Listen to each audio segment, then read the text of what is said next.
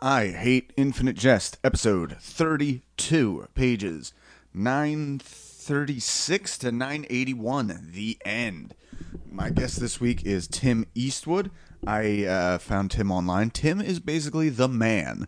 He has read Infinite Jest about 5 times. If you're a member of Infinite Hal posting, or the what is it, the David Foster Wallace subreddit or the Infinite Jest subreddit, you have read and probably marveled at the analysis of Tim Eastwood. You can find him at Twitter at comes_a_time, COMES_a_time.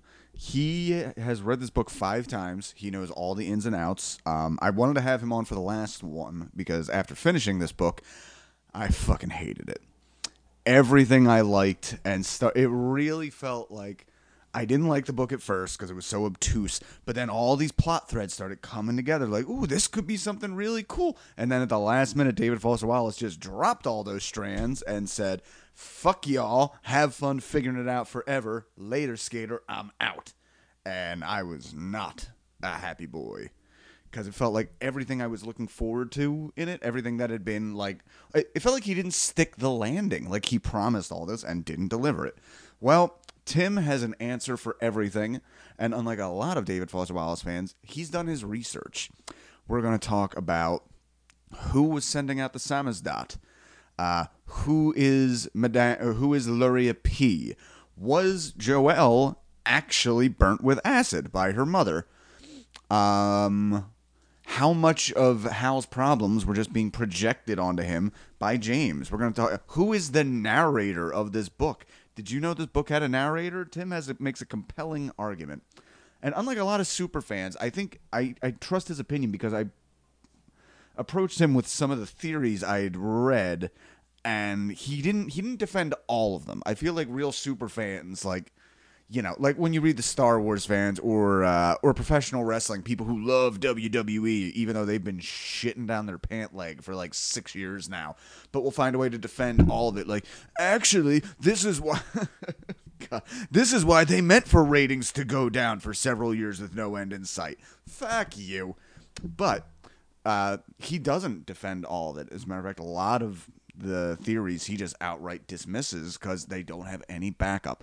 All his theories, he has backup, and I respect that about Tim Eastwood. So, let you guys know, this is not the last episode of I Hate Infinite Jest.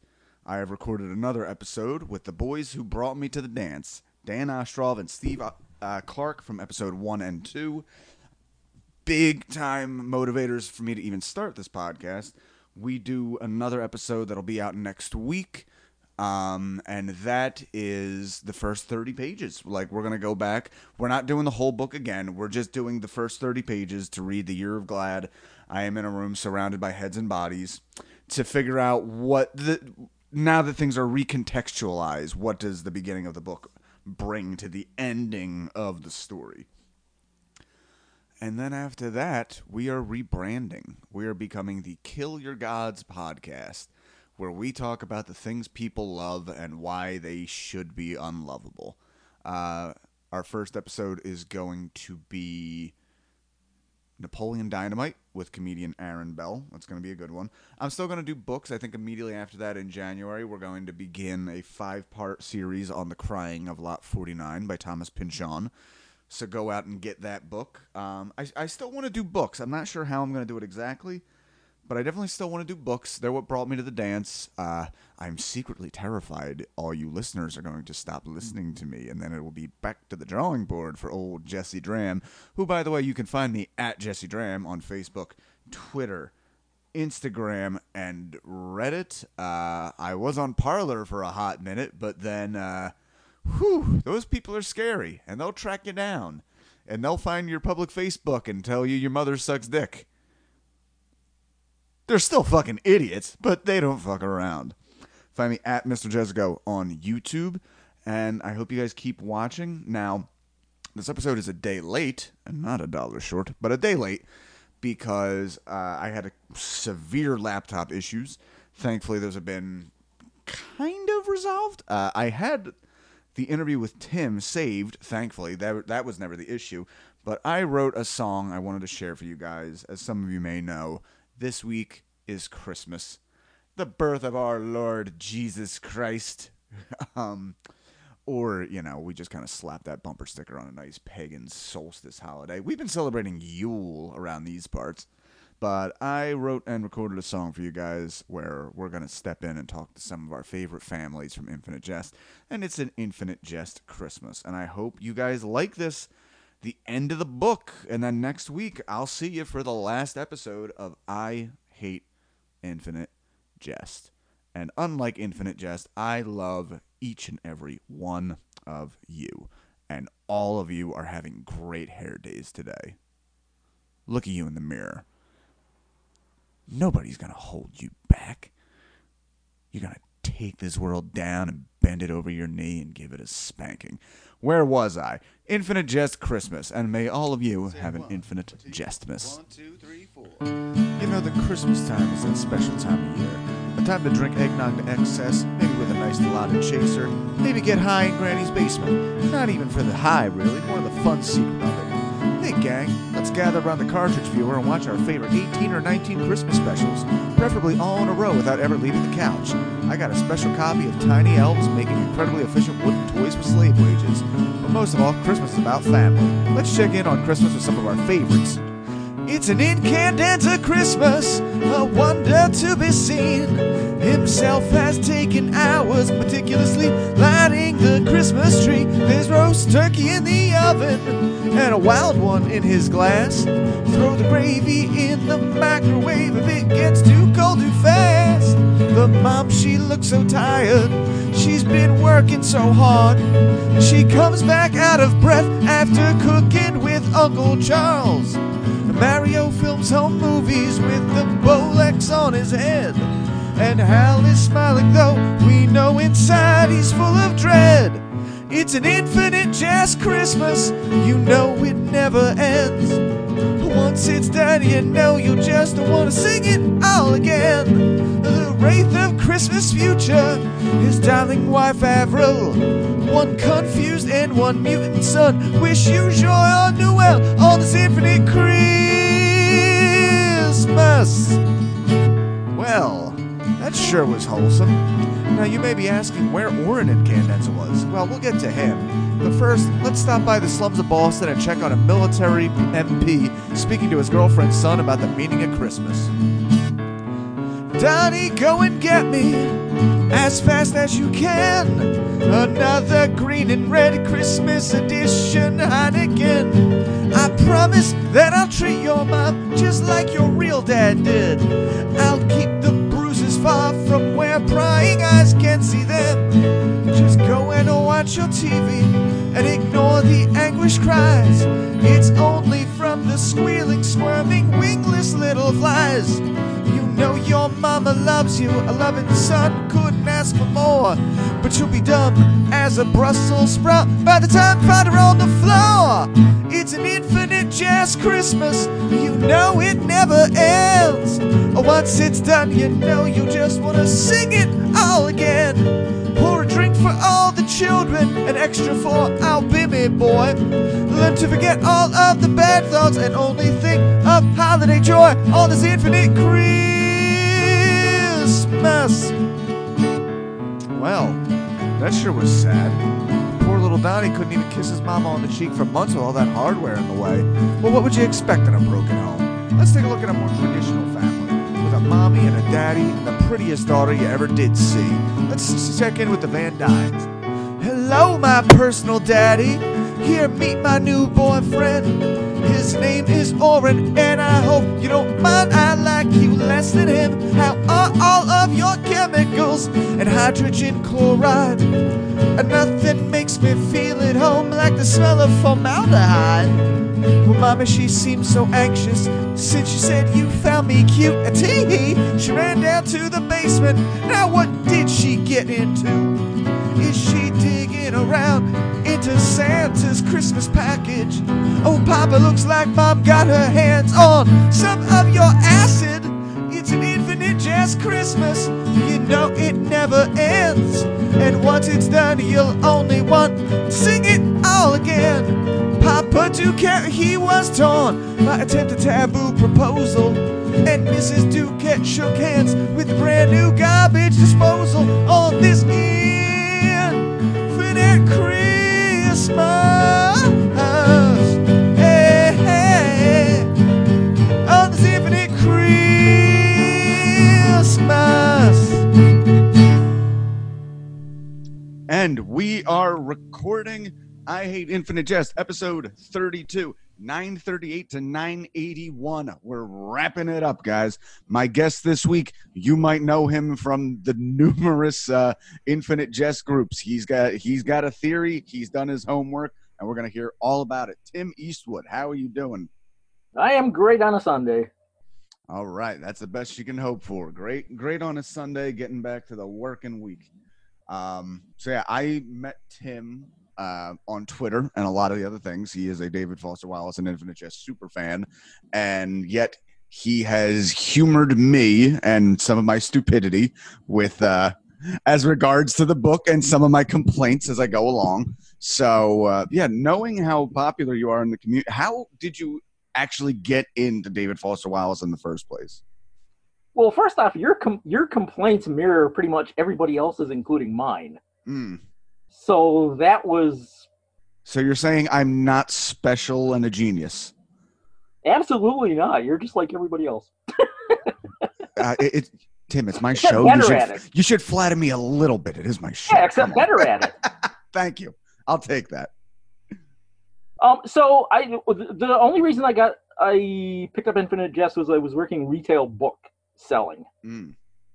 And we were pushing and selling the usual top 10 Oprah Book Club trash. And literature was basically the last thing anybody wanted to talk to us about. So I was just getting sick of it, and I started complaining to managers and supervisors that why don't we ever do anything worthwhile? And at some point, two of the women, one of the managers and one of the supervisors, separately suggested, well, why don't you look into Infinite Jest? That seems to be worthwhile literature. So I didn't at the time because I was too busy. A couple of years later, I wind up recovering from a shoulder rehabilitation. I had my whole shoulder reconstructed. So I was basically disabled for close to 8 months. After the surgery, I lost the feeling in my opposite leg from the surgery. So I just had 8 months where I couldn't do anything. Now, had to go back and get the surgery revised. Did the initial shoulder surgery result from possibly a fracas with some Canadian men in a parking lot somewhere? Is that where it started? I wish. That would make a good story. Nope, it was all me. But so when I was done, I couldn't walk, I couldn't run, couldn't do anything outside. Still couldn't use my right arm properly. So I just thought, well, I just got to find a book and get into it for as long as it takes. And that book came to mind, and I checked into it, and it looked like a project that was worth taking on. So I did. Okay, so from like your first were you somebody that kind of had to warm up to it? But like, what was your initial response as you got in? Did you love it like just from jump? I liked the writing, and I liked the style, and all it did was ask questions that I couldn't answer. So that was just all the encouragement I needed to keep going. Okay. So how many times do you think you've read this book? After the first time, obviously I had no idea what the hell happened. So I looked into some resources, took a lot of suggestions to go back and look at the beginning again. Followed a reading group online while they were reading it, read it again myself, came up with some ideas as to what I thought happened, and then read it a third time to make sure I was right. So that's 3 times all the way through really paying attention. And since then, I've spent countless hours reviewing stuff, helping answer people's questions, Okay. looking for stuff myself. I would suppose I've been through the whole thing and followed reading groups paid going through the whole thing. So I've probably read it myself at least 5 times. Okay. Well, I mean, you definitely have the wealth of knowledge I would expect to come along with that. It seems like you did. It seems like you definitely approach your rereadings with a very analytic. The fact that you said you came up with some theories and then went back to almost check your work a little bit. Again, that's how you first came to my attention. Was that I because like everybody else, I went and joined a bunch of Infinite Jest groups, a lot of whom did not care for me, and I don't blame them. But I kept seeing whenever somebody had a theory, you would chime in and you'd always be the top comment. And people were like, the man comes again. Like you have this figured out as much as it can be figured out. It seems to be the consensus. And that's why I wanted you here for the big one. Gotta tell you, I've hinted at it online. I think you actually messaged me when I was complaining about it on Twitter.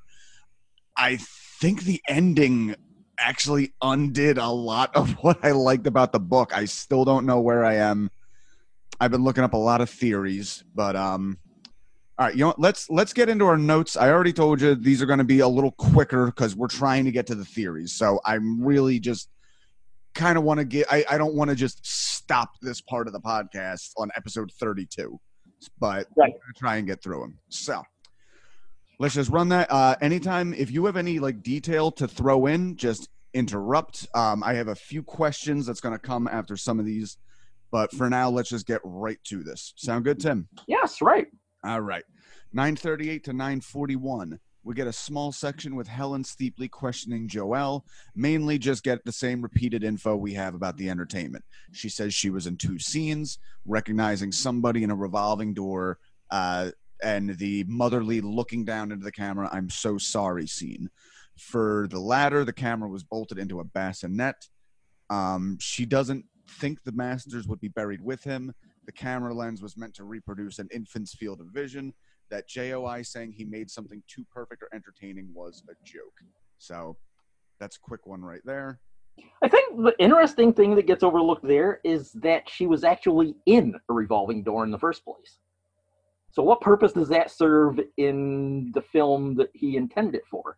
That she's going around in a revolving door. Is she replacing one of his other characters? Yes. In a revolving door of women. Okay. Wait. What? Sorry, I think you got to lead me by the hand on this one. What exactly are you getting at? I will give my brief thing, just because the main thing we hear about the entertainment, we hear so much less about this revolving door thing, and we hear so much more of the motherly aspect. But I guess the revolving door thing can be kind of like you're entering the death is always a woman who is your mother in the next life. You're entering the revolving door and literally you're getting like spun out and becoming like you're in there with somebody else, but you're spun out and you're different people. Is that, I don't know, tell me, lead me. Well, this will require a slightly longer explanation, but if you have 30 seconds, go. Sorry. If you look through all of Incandenz's films, they were all made for him, about him. Mm-hmm. All of them. And at the end, he had, I think it was Pam Heath, the actress Pam Heath, always played the character that represents Avril. Okay. And eventually, she was replaced as that type of love interest, sexual interest in his films by the character Metempsychosis. So the implication of her being a revolving door is that she's replacing Pam Heath, who is Avril, as the love interest in not only his films, but in his entire life. Okay. And I guess you have the rebirth angle right there of a younger woman replacing the other. Exactly. Your lover becoming your mother. Okay. So let's keep. You know what? I have the question. What is the purpose of the? I don't understand how the cartridge actually finds its way into James's skull. Is that metaphorical or literal? And if literal, how and why? Because I Well, had to. Sorry, go ahead. Yeah, it's completely metaphorical. What he Okay. told Hal was that he was comparing what was being done to Hal to the priapistic entertainment cartridge implanted in his own brain. Well, all he's talking about, I mean, you know, when you get a song stuck in your head, Mm-hmm. that's all he's referring to. He's just talking to these priapistic entertainment ideas Mm-hmm. that are stuck in his head and never go away. But then why? Which is why his head is, yeah. No, sorry. Go ahead. Go ahead. Well, that's why his head is the master, Mm-hmm. because everything is in his head. But And then, Wallace later said made a comment in that Kenyan commencement thing that the mind is the head is a wonderful servant but a terrible master. So that's the idea that the head is the master. Right, but then where I understand that metaphorically, but then where comes the literal instruction later of, you know, the wraith of James asking for his physical head to be dug up? So the vision, I think, yeah, you've already passed that. So the vision that he gives to Gately is of the kid, Hal, holding up the remains of his head, saying too late, meaning there's nothing there. So he knows there's nothing there. He's having Gately lead Hal there to expose that there is nothing there. Now the USOUS and the AFR, they're not that smart. They think there's something buried in his head. So that's what they're trying to find. Presumably they've seen the movie of his professional conversationalist scene where he said that the priapistic entertainment was stuck in his brain. Okay, but then what's why? What is the purpose then in Hal seeing the, and that in and of itself is a weird thing, because when I first read the ending, and we'll get to that, but like, is Gately seeing the future, or is he seeing an instruction of what James wants him to do? But then we have exactly. But then we have the confirmation that it actually happened in the you know, rereading it again in the very beginning, where Hal says, unless the Wraith is projecting the same thing onto Hal, where while he's freaking out at the admissions office, when he suddenly thinks of himself and Don Gately and John Wayne in a mask, I don't understand the mask aspect there, digging up his head, that this is something that actually happens, I think. Right. So what James did, so you remember, you know, there was a whole spiel about him putting ghost words into Gately's head. Yes.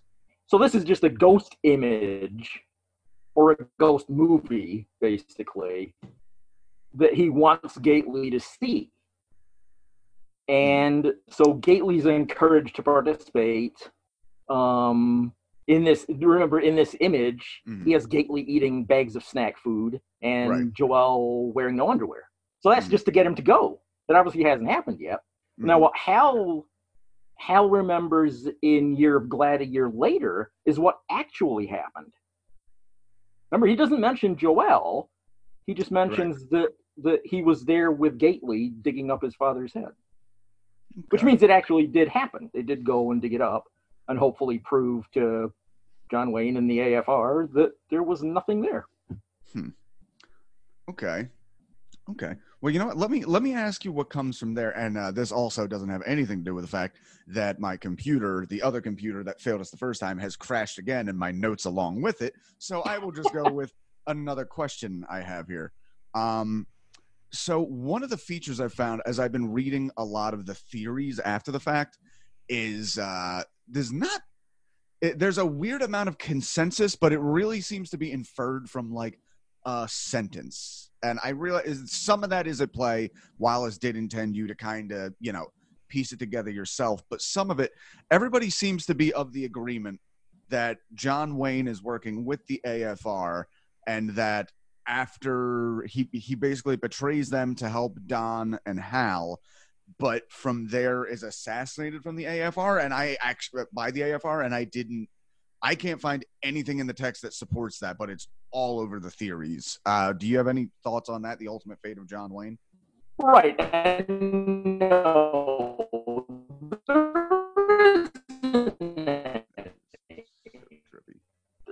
the as the AFR's spy, they said that we have a employee, a student, and an instructor working for us at ETA.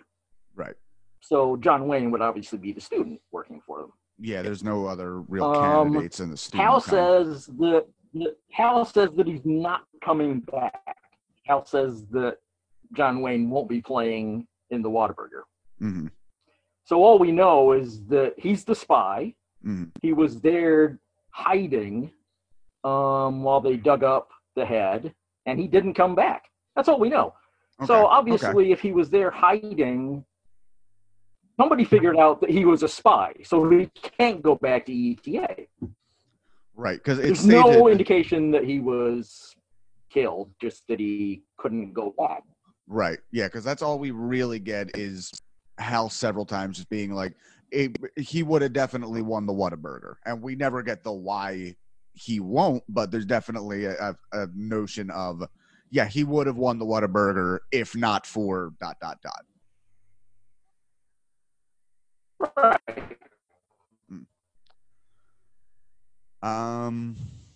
Okay. I got another. Let me ask: Are you coming? Am I coming through clear to you right now? Because you're actually getting a little like pixelated, audioly, if that makes any sense.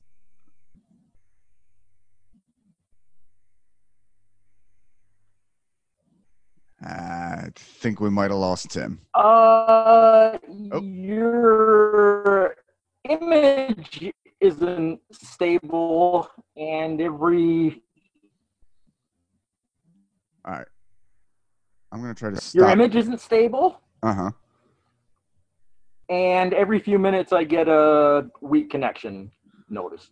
Okay. Well, I just turned off my video, and immediately you started coming through clearly. So could you just say something real quick so I can see how you're coming across now? Yep, I'm here. Okay. I think it's better if we just don't do the video then. Sorry, listeners. This is just some quick tech stuff.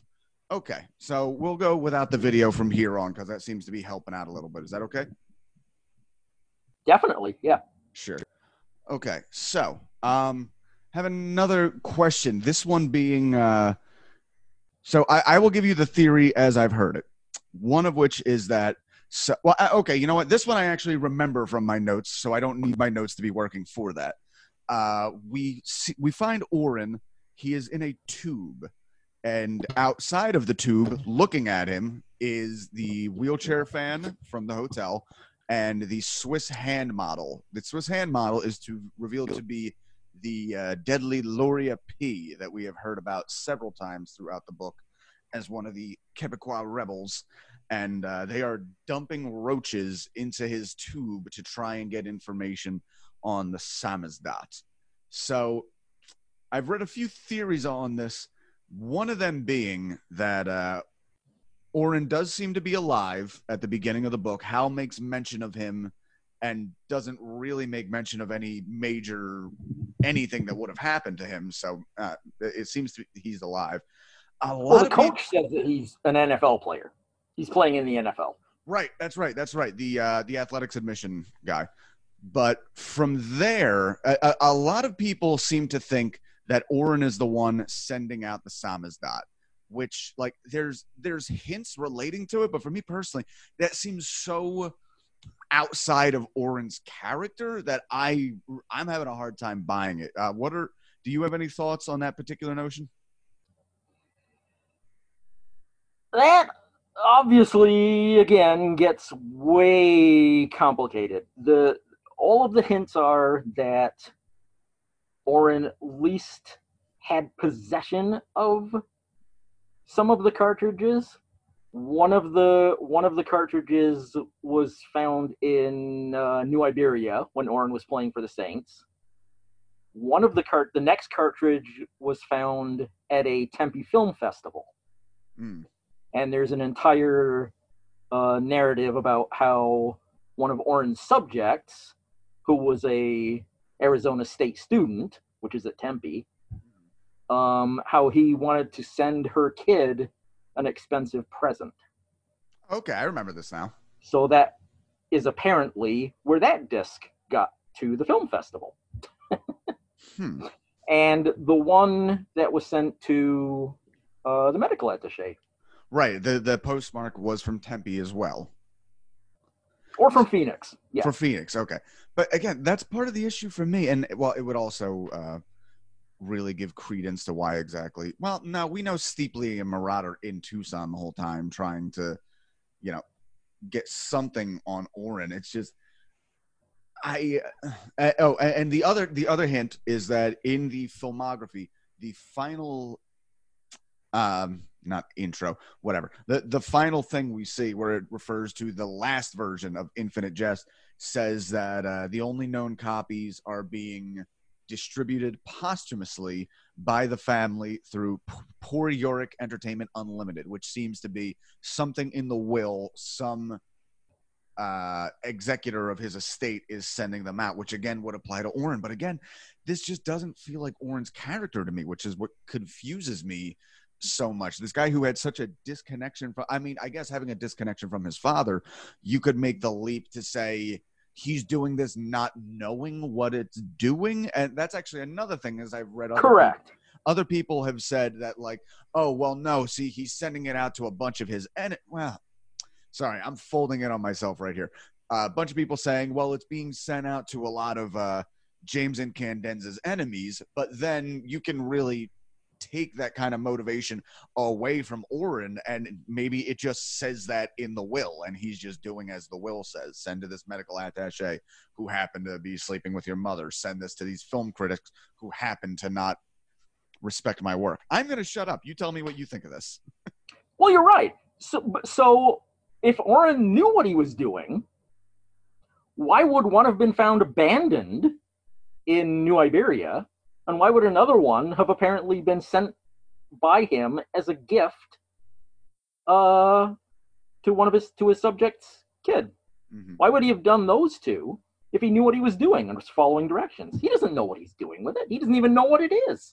All right, I'm buying this theory much more now that I've really come to that thought, just because the part of it is that Orin is so self-obsessed that I could not imagine him caring this much about his father's legacy to send these out. And two, I couldn't imagine him doing something so nefarious and not being all consumed, because we spend a lot of time with Orin and he's not really thinking about this. He's not thinking about avenging his father's legacy. He's thinking about getting laid and all sorts of shit. Like, so consider this. Okay. How would Orin know what these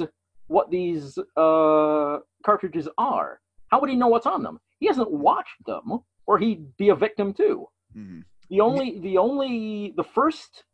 The first cartridge that causes trouble is the one sent 2 years prior to this to the film critic. And there's no connection to Orin with that whatsoever. So my take is that the one was sent to the film critic to glorify Incandenza's entertainment. Mm-hmm. So once Incandenza found out it was lethal, then he was trying to find ways to get it to his enemies, and is using Orin as the scapegoat for getting them sent out. See, this also fills in with something else, which I wanted to hit on. That I was kind of noting that there's a few different angles to look at here. So there's definitely a theme throughout the book that the Incandenza family cannot actually listen to each other, aside from Mario. Right. Because we see them multiple times, like upon rereading the beginning of the book, and I get on this in the next episode, I noted that James disguises himself as a professional conversationalist to speak with Hal, and Hal in his whole thing is like, I need to hear something from my son, but to actually hear Hal in that segment, and also it seems to be that entire chapter is actually just like a direct recording transcript, because not only do we not there's no like direction, there's no so and so thought so and so did this, it's all dialogue, even to the extent that a lot of the onomatopoeia of like soda being open and drank is transcribed as well. So looking at that from as neutral a territory as you can, it almost reads to me like Hal is a normal, if maybe little weird kid for his age, and James is really projecting his own thing at not being understood at Hal, even so much that he's imploding at the end, like, I'm doing all this even though your mother's fucking everybody in sight, and and Hal's just kind of like, yeah, okay, Dad, that's good, I'm gonna go. Exactly. And I think the reason that scene plays, it plays both like a conversation, because that's what Wallace wants it to be about, failing to communicate in a conversation, and like a film, because that's how Incandenza presents his work. So at the end of that scene, at the beginning of the scene, he and Hal are conversing perfectly normally. He's responding to what his dad's saying. He's saying, no, I'm not 14, I'm 11. And so he goes back and says, oh, let me go correct that in my notes. By the end, Incandenza's just ranting incoherently, and Hal keeps saying, why are you saying this? What are you trying to say? And he doesn't stop and answer him. He just keeps talking. Right. So eventually Hal just gives up. And that's where the ellipses are there, because James says, well, why don't you answer? Why don't you say anything? And Hal just doesn't say anything. It's just like, fuck you. I've been asking you questions the whole time, and you're not listening to me. Right. And the place I was actually going with that is, so we have, and it's actually stated by Joel, that Orin seems to have like this big melodramatic, like, why won't my father listen to me? But Joel actually states outright that like this doesn't seem like any crippling relationship bigger than the weirdness that happens between a lot of sons and fathers, whereas Orin seems to believe it's this big, like, horrible Shakespearean tragedy that, like, my father, I cannot reach him. But then again, I think it would speak right there that he has all this okay, again, my notes have still not come back up, but I remember part of it where recounted the story. Orin is telling Hal about this, that James and Candenza had found out that Orin and some of the Enfield kids were all going to watch a porno.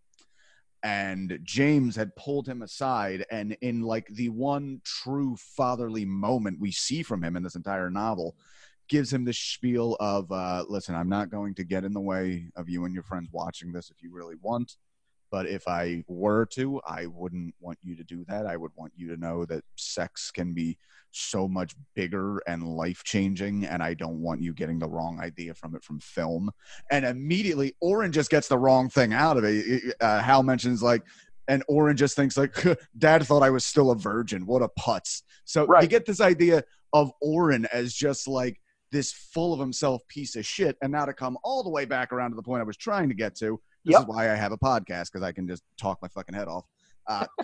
To come back around in a circle, that Orin, I could totally see filling out some of the duties in the will, but despite being so concerned about his father's communication, would never bother to actually watch his father's art to try and figure out. He would put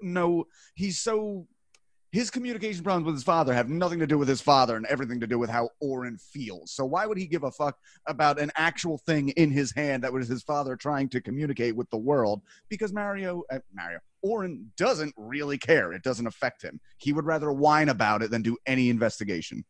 Correct. And I think there's a segment somewhere where Joel and Orin's relationship is developed, that Orin says he never watched any of himself's films anyway.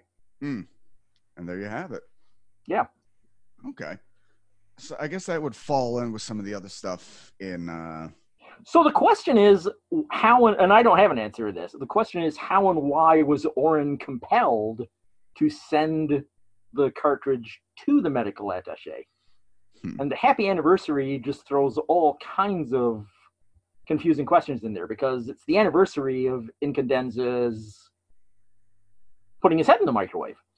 Oh wait, that's right. Is that what the actual package itself said? Happy anniversary that got sent to the Yes. medical. Okay.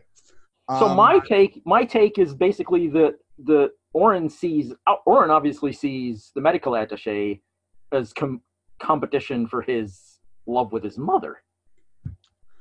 Okay, that's another thing we have to get to right there because that comes up a lot. Does Avril sleep with Orin? Because there seems to be the thing, they seem to indicate that whatever happened that led to James killing himself, James saw the name of somebody written in the fog in the back seat of the car, and the theory that many people have is that it said Orin, that Avril had sex with Orin, and James was so disturbed by this that he went and killed himself for one of many reasons. What are your thoughts on this? I think that that's deliberately not answered in the text anywhere. I think the only person who says it, I believe Molly Notkin is the one who says like, oh, she's probably sleeping with her son. Yeah, I think she says that she definitely slept with him at some point.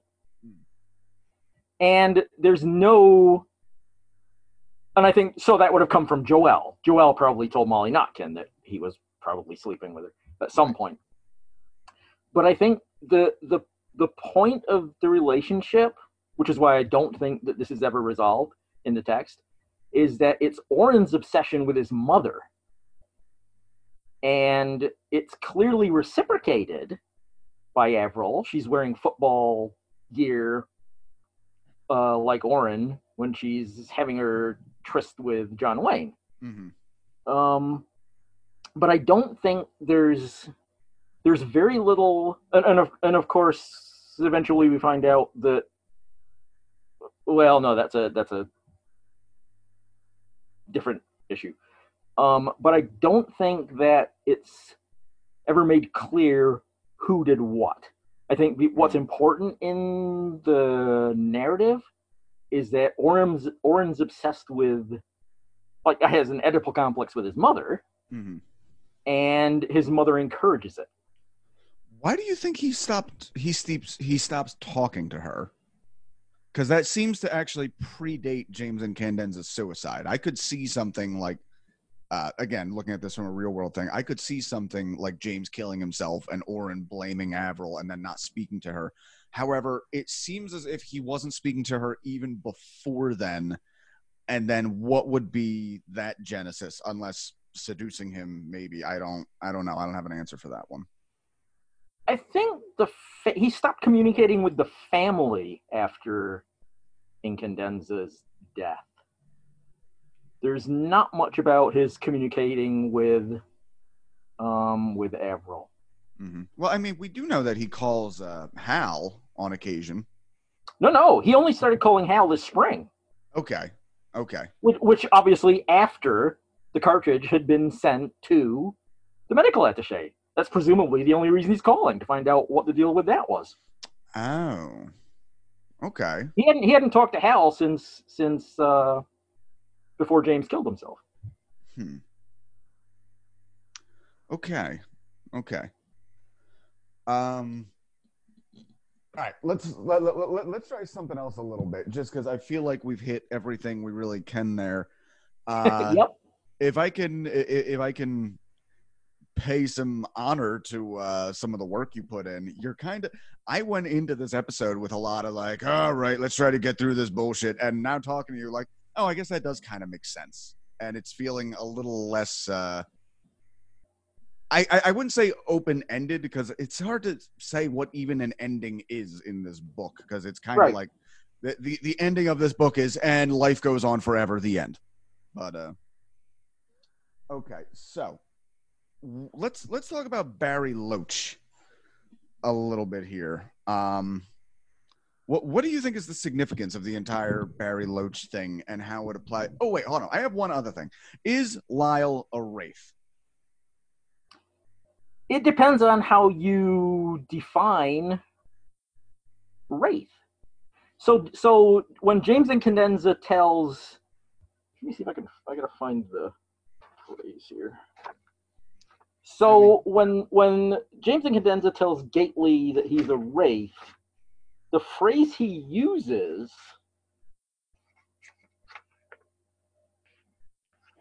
Isn't it like just your everyday garden variety? yes, a generic garden variety wraith. Mm-hmm. So what does that mean? That means that there's something better than a garden variety wraith. Than a generic garden variety wraith. That means there's something more special. As far as Cadenza knows.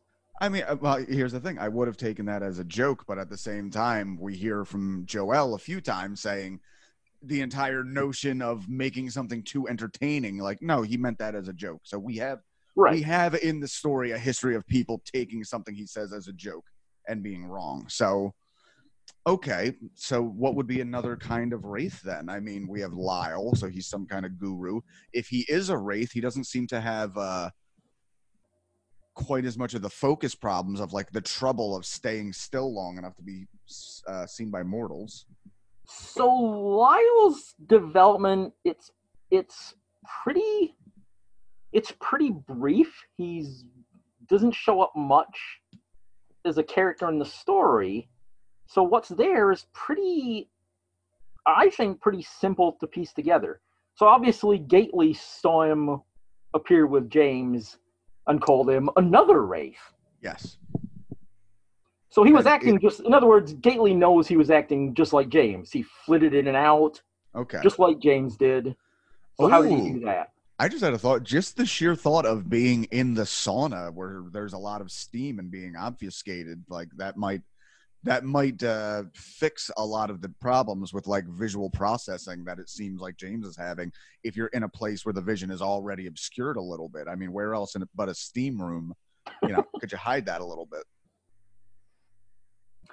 Well, so the let's see, the Barry Loach story is, I think it's basically a religious story where Barry Loach's brother tries to be a priest and he doesn't find it working for him. So Mario comes and saves him.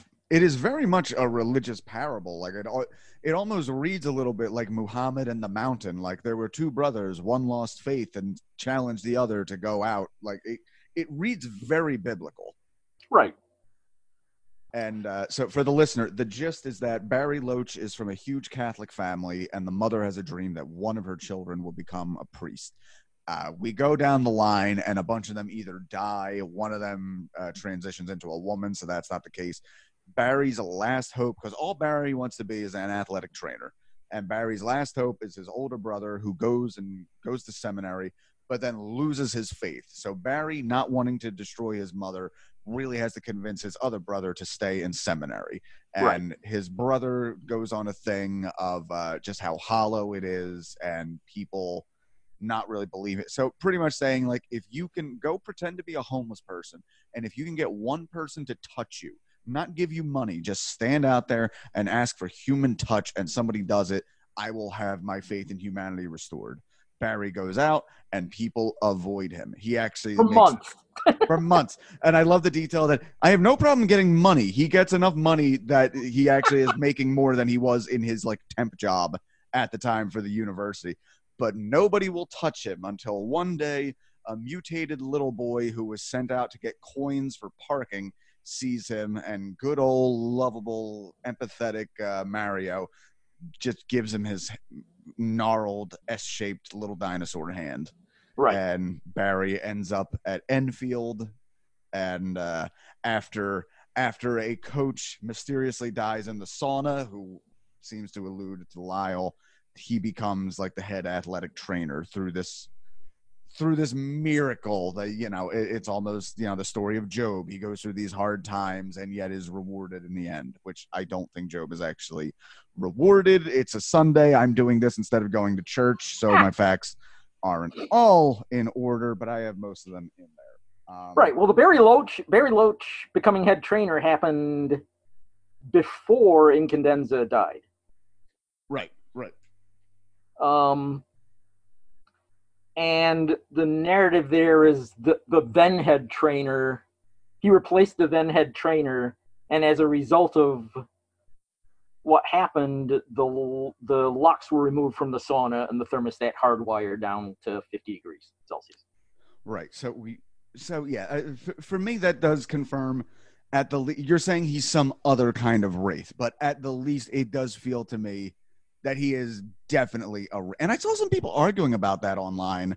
And this is another thing I found looking for the theories afterwards is a lot of people are basing their theories on nothing. Because I saw a guy say, "Oh, Lyle's a wraith," and like a dozen people showed up to argue with him. But it seems like as much as anything is cut and dry in this book, pardon the pun for a steam room and dry, it seems about as cut and dry as anything in this book that yes, Lyle is some kind, the Lyle we have met licking sweat and consoling and counseling these students is some kind of otherworldly dead man creature.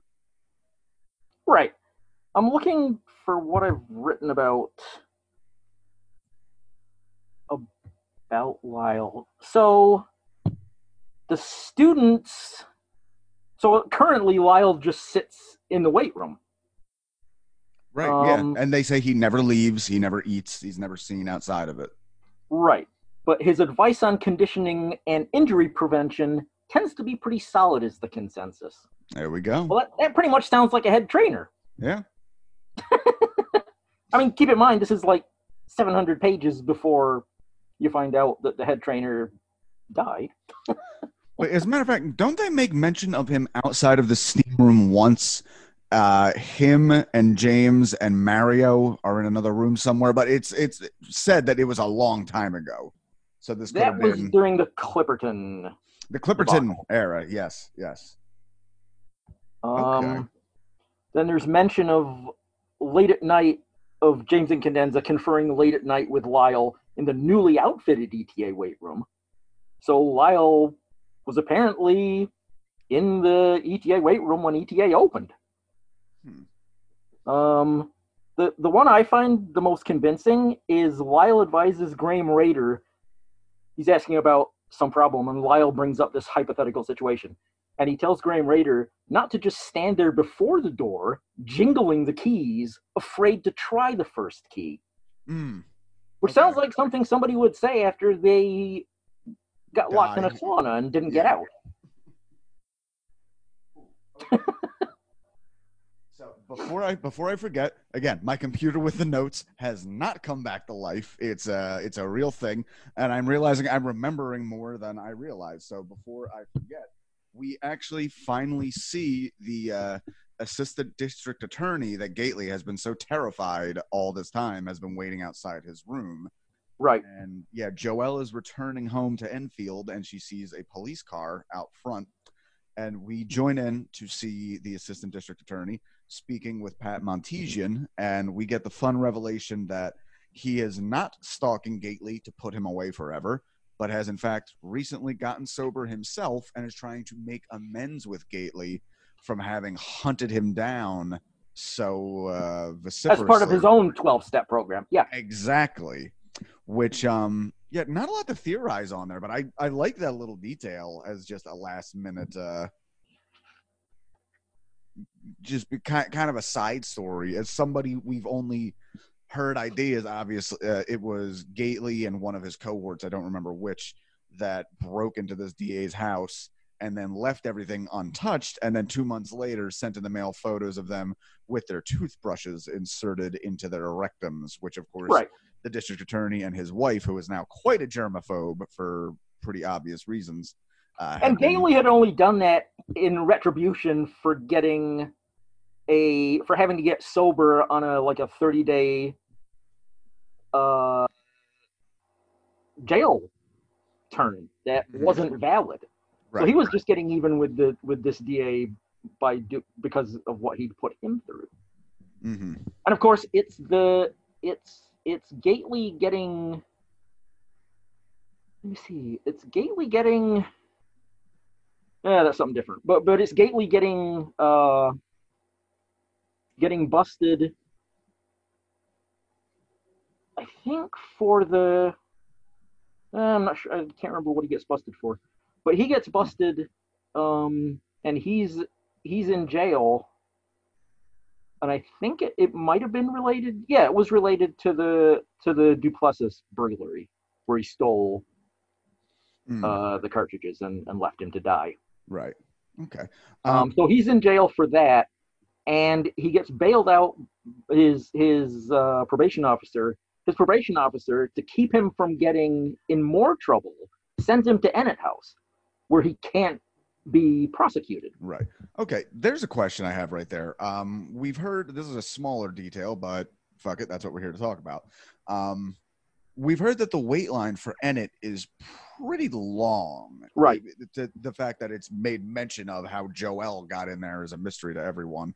Right. How does Gately get in there so easily? It would seem. I think there's mention of it being a favor between the public defender and the legal community. Okay. Okay. So that one's a pretty quick yeah, cut and dry then.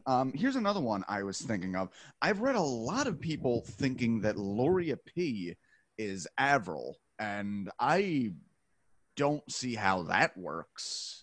Have you at least heard that theory before? Oh yeah. I'm not convinced that that's revealed either. So remember in the professional conversationalist scene, James brings up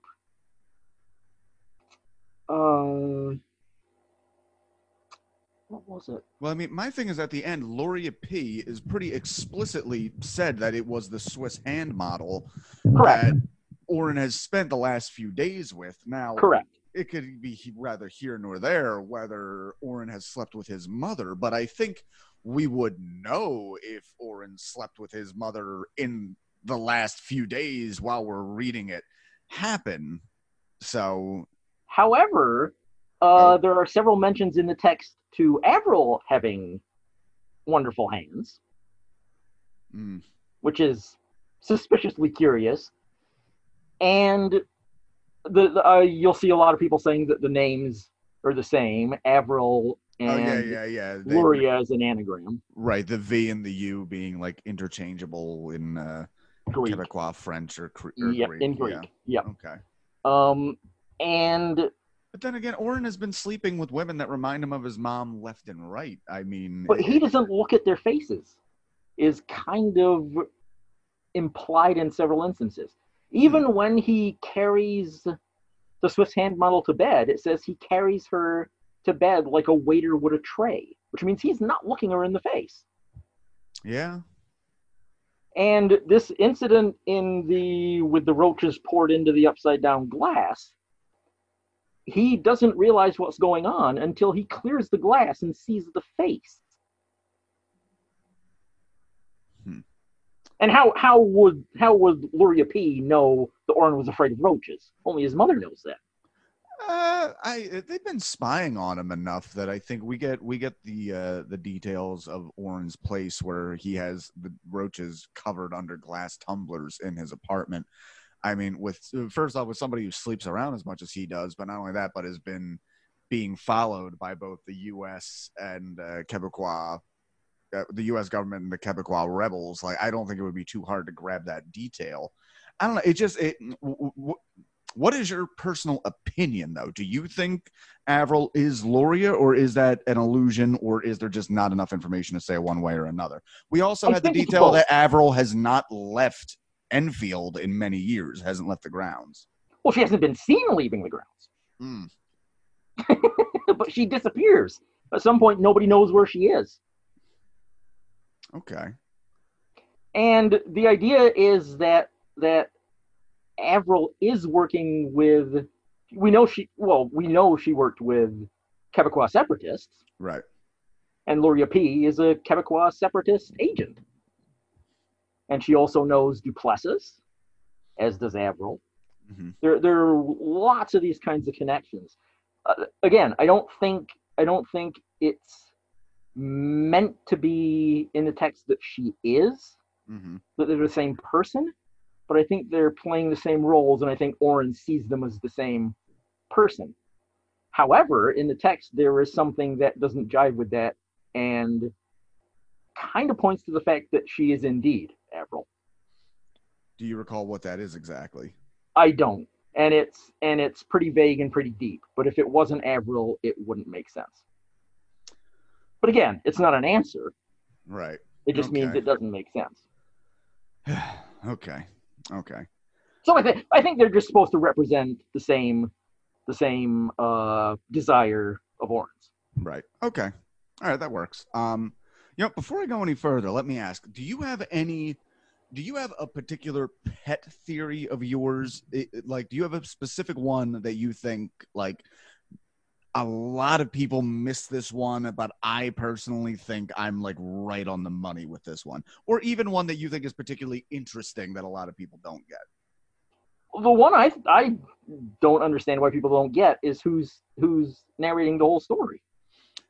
All right, yes, you put a lot of emphasis on that. You actually sent me some of other of Wallace's Yeah, work yeah, that's right. around the time of Infinite Jest that really involves a very specific language and punctuation hint that you think reveals a lot. Why don't you lay that out for us? Well, I'll tell you first why I don't think anybody pays any attention to it.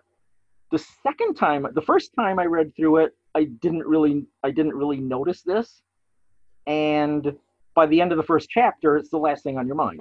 The second time I went through it to figure out what the hell was going on, I noticed it right away. So all of the dialogue in the book starts with a single quotation mark.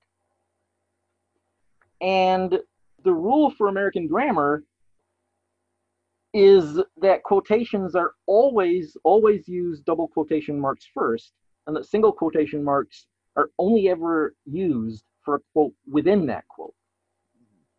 So since all of the dialogue is first presented with a single quotation mark, that means they're within a bigger quote.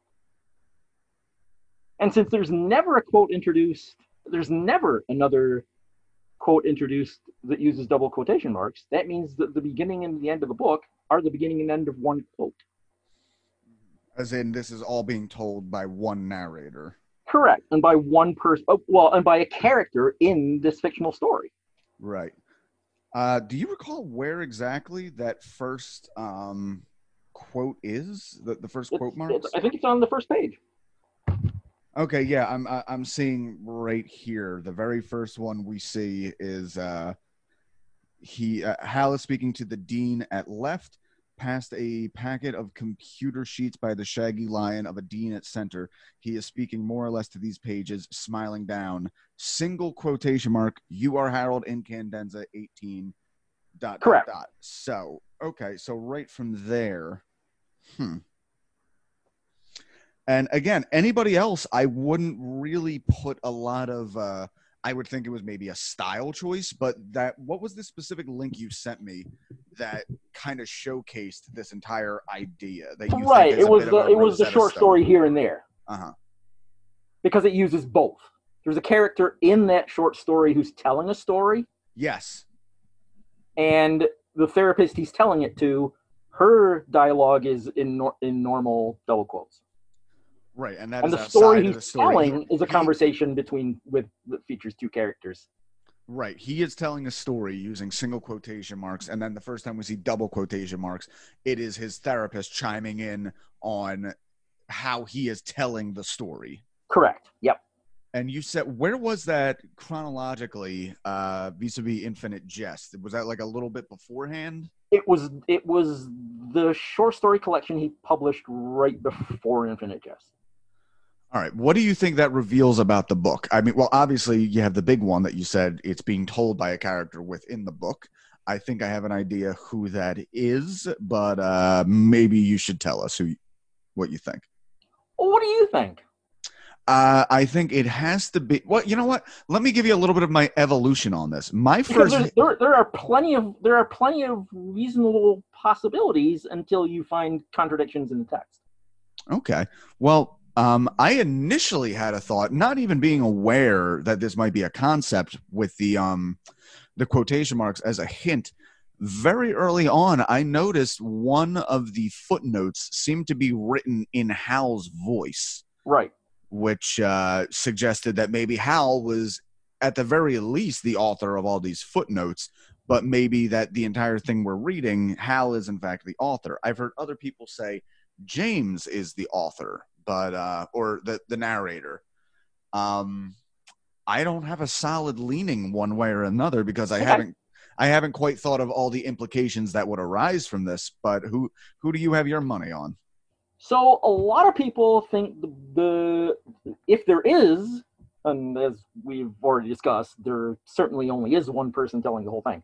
But a lot of people think that it must be Hal because the opening chapter of the book is obviously from Hal's point of view. Mm. It's obviously his what he's seeing, what he's thinking, and what he thinks he's saying. However, to disprove that right off the bat, what about the scene where the Tunnel Club is playing, where the Tunnel Club is looking through the tunnels below the ETA tennis courts while Hal and Ortho Stice are playing up above? How is Hal supposed to be seeing that happen? Right. So that's not possible. Right. Okay. Well, then wouldn't that... And obviously also a lot of stuff like the historical stuff, any number of things that Hal would have no way of being able to see. Well, the entire notion of Gately, unless Gately somehow informed him of all this after the fact. And Gately obviously wouldn't be able to have seen any of this either. Right. So the obvious clue is back when the Wraith is talking to Gately, and he says, where'd it go?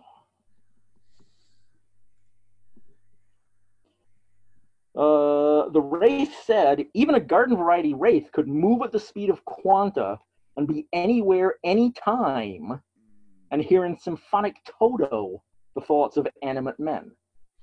Okay, so not only so he can be anywhere, anytime, and hear anybody's thoughts. Right, so he would be privy to all that information. Yeah. Okay. Now, when you get to the historical stuff, there's obviously stuff about the time James's father was in the garage with him. Remember that, when he was drunk trying to in the Tucson garage?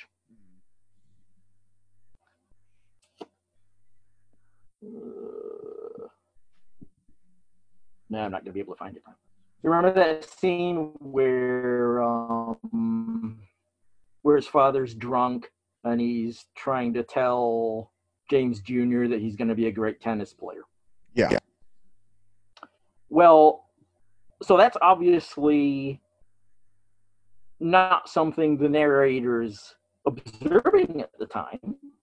Right. But it's certainly something James Incandenza remembers and could tell. Yeah, I mean, if you're coming from that point of view where somebody is telling this entire story, one individual person, for those flashbacks alone, I don't think it could be anybody but James. Right. And the only flashbacks in the story that aren't being told from a character remembering it are James Incandenza's memories. Right. Okay. You know what? While we are talking now about memory, why don't we get to the actual, like, black and white words on the page, no more after this ending of this book, and that is Gately lying in the hospital bed. Again, I'm going to go from memory here because my notes have never come back up, but apparently I never needed them because I'm doing okay without them. Good. So Gately is lying in the bed. He is thinking of what happened between him and Fackelman. Fackelman obviously ripped off Whitey Sorkin. Bobby C, of all people, if you were to ask me what minor character in this book do you think suddenly pops up at the end, Bobby C would not be anywhere on that list. Right. Because Bobby C we saw with yours truly and poor Tony earlier in the Right. novel. And remind me, is Bobby the one that gets the hot shot from Yep. Dr. Wu? Okay. Yep. So you don't feel sorry for him anymore, do you? I didn't feel sorry for him in the first place, honestly. But so we see him earlier in the book with we know poor Tony is hiding this entire time because he's a drug addict. But they ripped off, is it Dr. Wu or Mr. Wu? I want to say Dr. Wu. Dr. Wu. Dr. Woe. Okay. Have you ever? This is gonna get weird for a second. Have you ever seen the blaxploitation tribute film Black Dynamite? I haven't seen it, but I want to say I've heard somebody make the reference to the character. Yeah.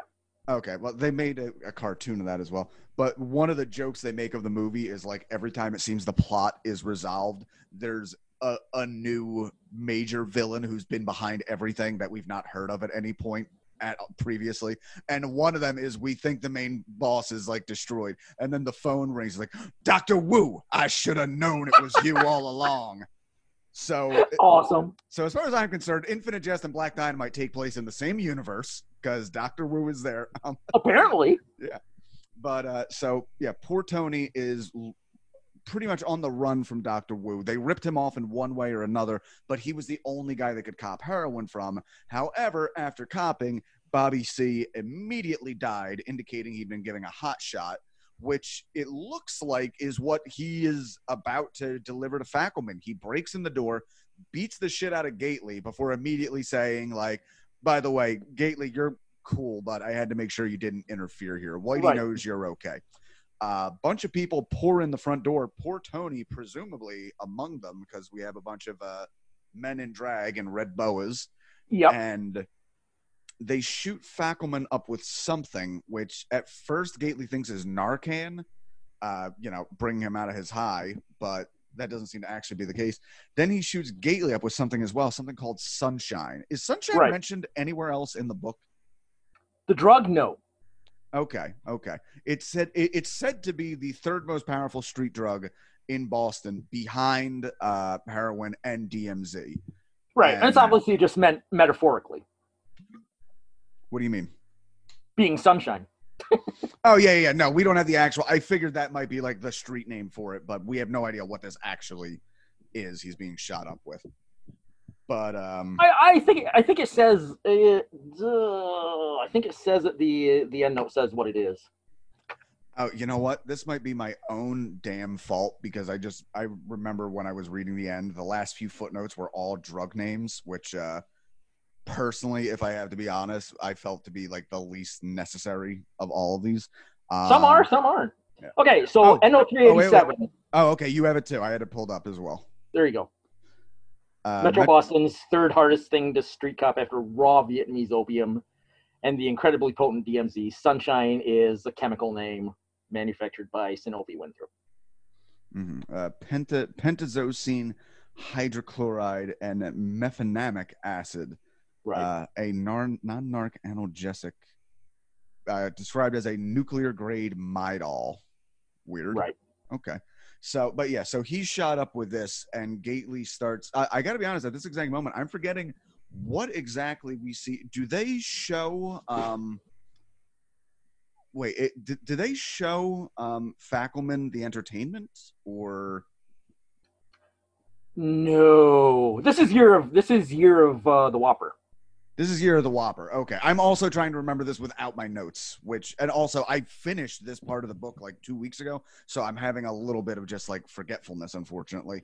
So what exactly do they do to Fackelman here? They shoot him up with something. Are they shooting him up with Sunshine, or did they actually shoot him up with Narcan? No, I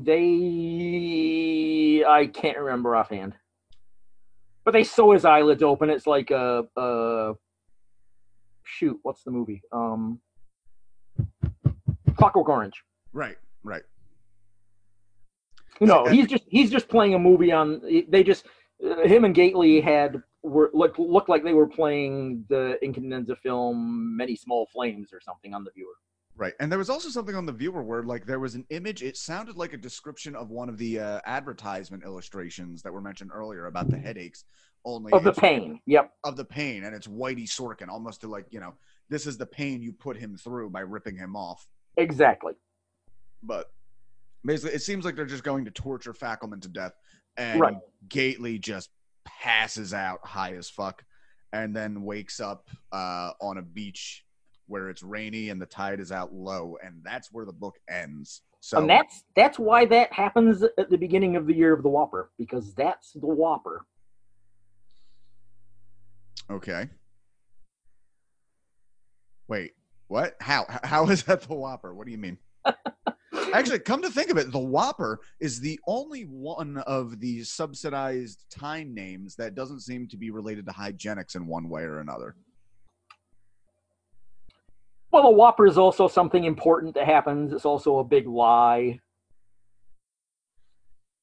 So this is the big thing that happened. This is the big narrative thing that happened in Year of the Whopper. Okay, tell me why that is important, because for me, this just seems like it would make sense if, like, Gately was. I've read a lot of this is supposed to symbolize Gately being reborn, but for me, I would think reborn being he would end up in the sober house or whatever and start trying to clean himself up. Where he wakes up here, we still have the entire thing with Duplessis to come. Like, he doesn't. Gately doesn't strike me as, looking at the narrative and the chronology of it, Gately does not strike me as a changed man yet from this particular instance. I may be wrong. You tell me. I Nope. have no idea. And that is basically the point of the book. That this being spared by Fackelman, Mm-hmm. not Fackelman, Whitey Sorkin, Right, being spared by Whitey Bobby. Sorkin and dumped on the beach should have been a cleansing, like a baptism or rebirth. Should have been a cleansing. But within months, Trent Kite comes back and they're back to stealing and doing drugs. Mm-hmm. And of course, he's remembering this. He's remembering this event at the apartment after he's been dropped in the ice bath because of okay. So being dropped in the ice bath because of the fever, because he successfully defeated his addiction, is presumably the cleansing and baptism that he's having in real time. Whereas the one he's remembering, it's making him remember the baptism that failed. Okay. See, I have to be 100% honest. After rereading the beginning, where, again, it explicitly states, I am with John Wayne and Don Gately digging up my father's head. Without that line, I 100% would think the ending, we were seeing Don Gately in his death throes. Absolutely. That he is dying from being shot in the shoulder and the infection that has resulted. Yep. I would 100%. Well, then what changes here? What does he die? Am I thinking this wrong? No, because Hal remembers going with him to the father's home. Right.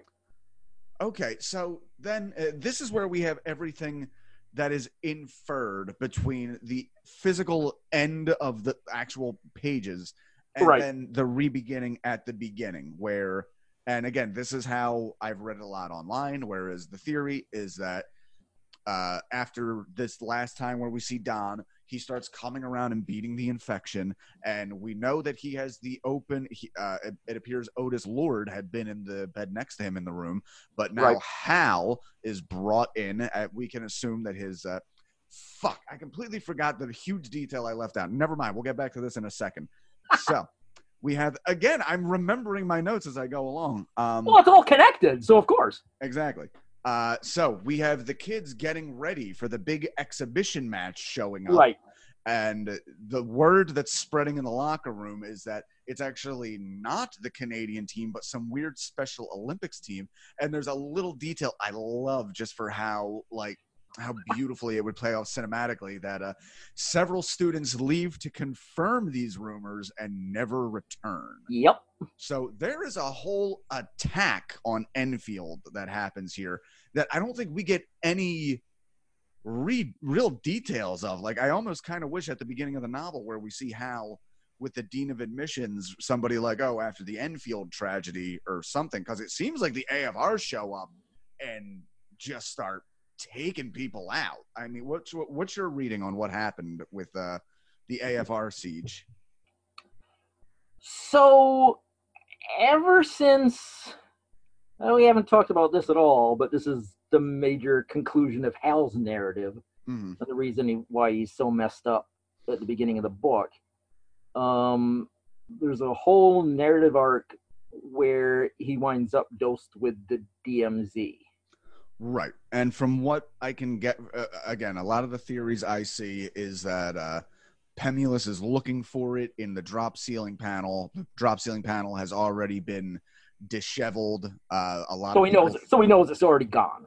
Right. It's already gone. The And theory that's I've after heard. he just left Hal, trying to get Stice loose. Right. And the theory I've read is that the wraith of James Orin Candenza has taken it and put it on Hal's toothbrush, because it is immediately after brushing his teeth that we see a lot of this stuff happening to him. Exactly. Yep. So in the locker room now. So that happened earlier in the morning, and by the time the kids are in the locker room getting ready to play the fundraiser, everybody's noticing that Hal's not right. Right. And a year later, Hal says that.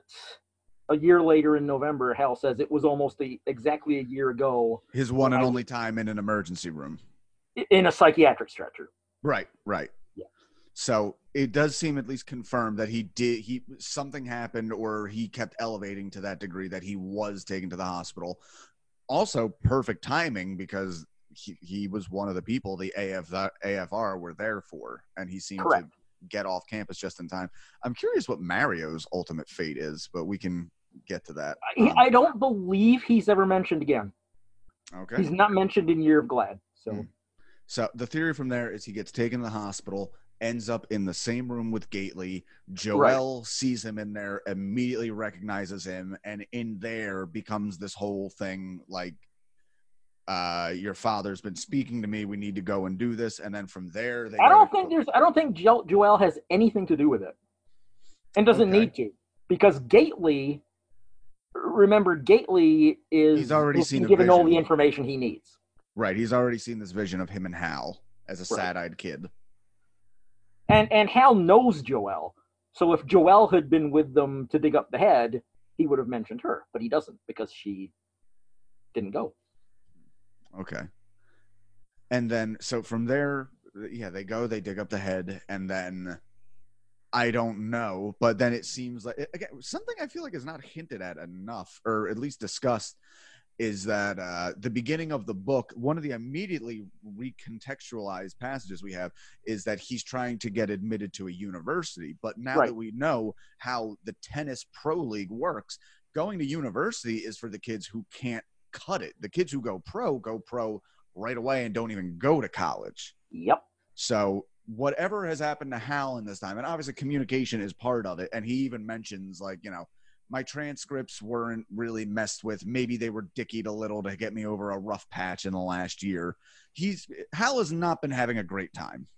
Right. Ever since the DMZ, he can't do anything except play tennis. So who gave him the DMZ then? Do you think it was James? It was. Where are we gonna go? Let's go back to what happened at ETA when the when the AFR showed up, because that isn't. We'll get back to what you just started. That is never clearly resolved, and it seems like it's been the buildup we've all been waiting for.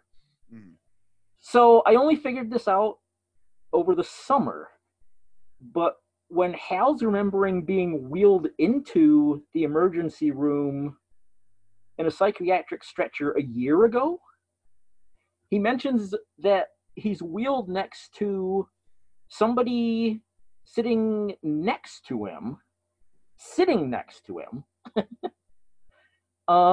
and speaking with a parodic Quebecois accent Hmm.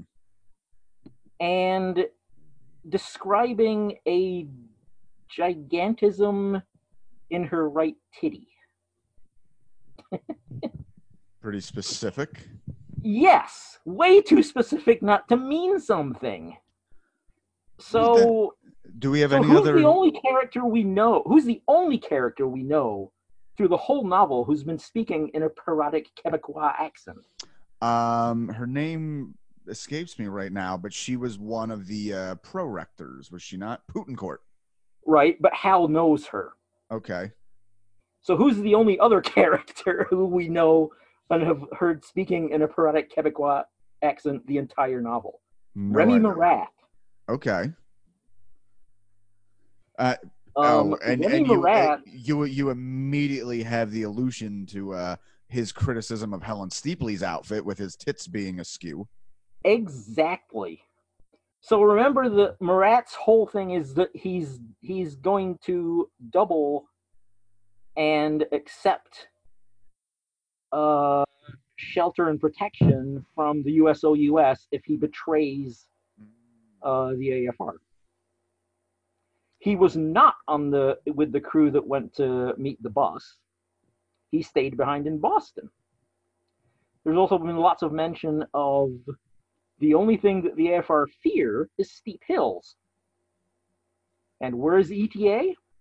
At the At the top top of a of a hill. steep hill. This Brings us to the gigantism in the right titty. The only other mention of a gigantism in a right titty is when Fackelman goes to. It's the exact same phrase. He tells Whitey Sorkin that he has a gigantism in his right titty and immediately leaves. As soon as he finds out that he doesn't have to give Whitey Sorkin back the stolen money. Okay. So he's hiding stolen money under his coat. Okay. And the idea is that Remy Marat was promised papers and, in this case, presumably a lot of money to betray the AFR. And apparently he would have been injured in the attack before Hal was taken there. Because he was already there when Hal got there. Right. Okay. So that's basically all you can deduce about what happened to the AFR's attack. Okay, so it also could have taken just a little bit of nudging from Remy to get Gately and Hal up to speed. Is that what you're saying? I'm not. No. Just the AFR's attack at Okay. ETA. Okay.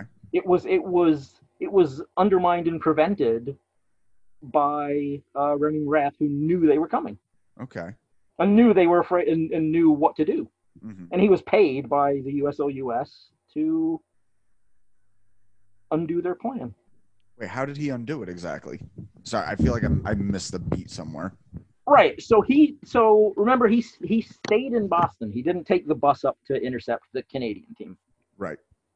He remained in Boston. Like, wasn't he specifically like sleeping on the couch at Ennet because Pat Montesian offered him immediate pretty much immediately offered him a place at Ennet? Nope, this is way after that. Okay. This is after that whole scenario took place. All right. So he's just waiting. So in theory, he's just waiting behind while his AFR cohorts go to ambush the bus and come and attack ETA. So because he's made the deal with USOUS to help prevent the attack, he apparently was able to show up there and push them down the hill, where he was also injured. Okay. God. That's a lot. But that's all you get. The only way you can get that is from figuring out who the person sitting next to Hal in the emergency. Oh, did we lose you, buddy? I think I heard something. All right, I'm back. Hey, there you go. Lost my internet connection. That's okay. You know, I think we're doing pretty good here. I think we could knock this out in like another 10, 15. So yeah. Awesome. Yeah, I dude. forgot. I now lost track of where we were. We were talking about how Marat prevented the AFR siege, but I think we'd actually kind of wrapped that up. We were going to get Yes. back Yeah. to what exactly has happened to Hal in the time since. But yeah, before we get to that, hey, thank you again for doing this. You're really putting a lot out there for me on a particularly technically difficult day that we're dealing with. So thanks for Sure. your patience. I'm having a good time with this. This is more than just this is going to be a good podcast for me. This is also I'm coming around on some stuff about this book now that I know there are answers to be held. Right, exactly. You're also saving me from having to read it again because as there's plenty more you haven't figured out yet. You know what is as much as I might be coming around on it, it is just so not. I don't know. I need to wait and simmer on it a little bit, but we shall see. I think a lot of people do that, and they think they figure out something, and then they think they're done, and then something else comes to mind, and they're like, "Son of a bitch! Now I got to go figure that out." Right, there is something in it that demands to be answered or solved in a way. Right. So oh yeah, did we come to terms with how the DMZ ended up on Hal's toothbrush? No. What is your theory? So I think everybody gets the toothbrush idea right. So this again gets back to the bigger theme in the book of rebirth. Mm-hmm. So we've already covered how Gately's rebirth works this time. Oh, I should have mentioned that so remember, Incandenza's been, since he's telling this story, he's been watching everything Gately's done. Uh-huh. So he's basically watched Gately not being a self-centered piece of shit and doing things to help other people. Mm. And the first time somebody helped Gately, it didn't take, and he went back to using drugs and stealing. This time, after going to Ennet House, he seems to have learned his lesson. Uh-huh. So the lesson that Gately learned is what Incandenza learns from Gately, which makes Gately his savior. Yeah. Okay, wait. I think you need to elaborate on that a little bit. So what exactly does Gately do that Incandenza sees as his as something that is saving him or redeeming him in some regard? He just watches Gately helping other people, and realizes that that's the only reason that Gately is saved at the end. And I guess there is also the notion that he saves Gately? No. Because Gately saved himself by helping other people. Okay, because there is the note that we have so much discussion, particularly in the Ennet chapters, of Gately discussing a lot of issues people have with cliches in AA. Right. And he is somebody who is actually in direct opposition to James Incandenza. James Incandenza, he could not get over the bullshit aspect of it, the cliches, the etc. Where Gately also very much the same thing, but was able to get beyond that. So we do see them as slight mirror images. I'm doing a really douchey thing with my hands, showing a mirror that you can't see right now, you or the audience, but rest assured, I am doing it. So okay. Well, so the idea for the I think the overriding theme in the book is solipsism, which is basically an abstraction of narcissism. Mm-hmm. So obviously, James Incandenza, the only thing he cared about was himself. Mm-hmm. The entertainment was for his benefit. His films, just like Wallace's earlier writing, was just for his own self-gratification. Mm-hmm. Even among his own children, the only one he's really close to is the one that just helps him with his thing and doesn't really ask too many questions. Exactly. So Incandenza is just basically, through the entire narrative, clearly shown to be just a self-centered piece of trash. Now, how much of that do you think is a reflection of David Foster Wallace on himself? Because another note I think that's the intention of the book. Okay, because one of the notes I'm remembering now is they discussed that in his filmmaking, critics often wondered, I forgot that entire particular film where it was a gay prostitute and his John, Right. And the gay prostitute insists that he wear protection. And then the man, while mounting him, basically cuts not only his own penis, but slices the condom off. And then it's revealed that it is the prostitute who has HIV, not the John. And then a third of the movie is just the prostitute saying, I'm a murderer, I'm a murderer. Right. And that takes place while Hal is now, the only thing he can do is lie on his back and watch movies. Right. Which is like anybody who's taken LSD. Right. But there is the line in there where critics wondered whether this was a statement of James Candenza or whether he was just a really shitty editor, which to me seemed to be a direct, like, gotta admit, that was kind of my opinion on Infinite Jest as I was going through initially. Exactly. So the reason the film is there in the narrative is now because remember this whole idea of trying to get Hal is trying to communicate to Hal.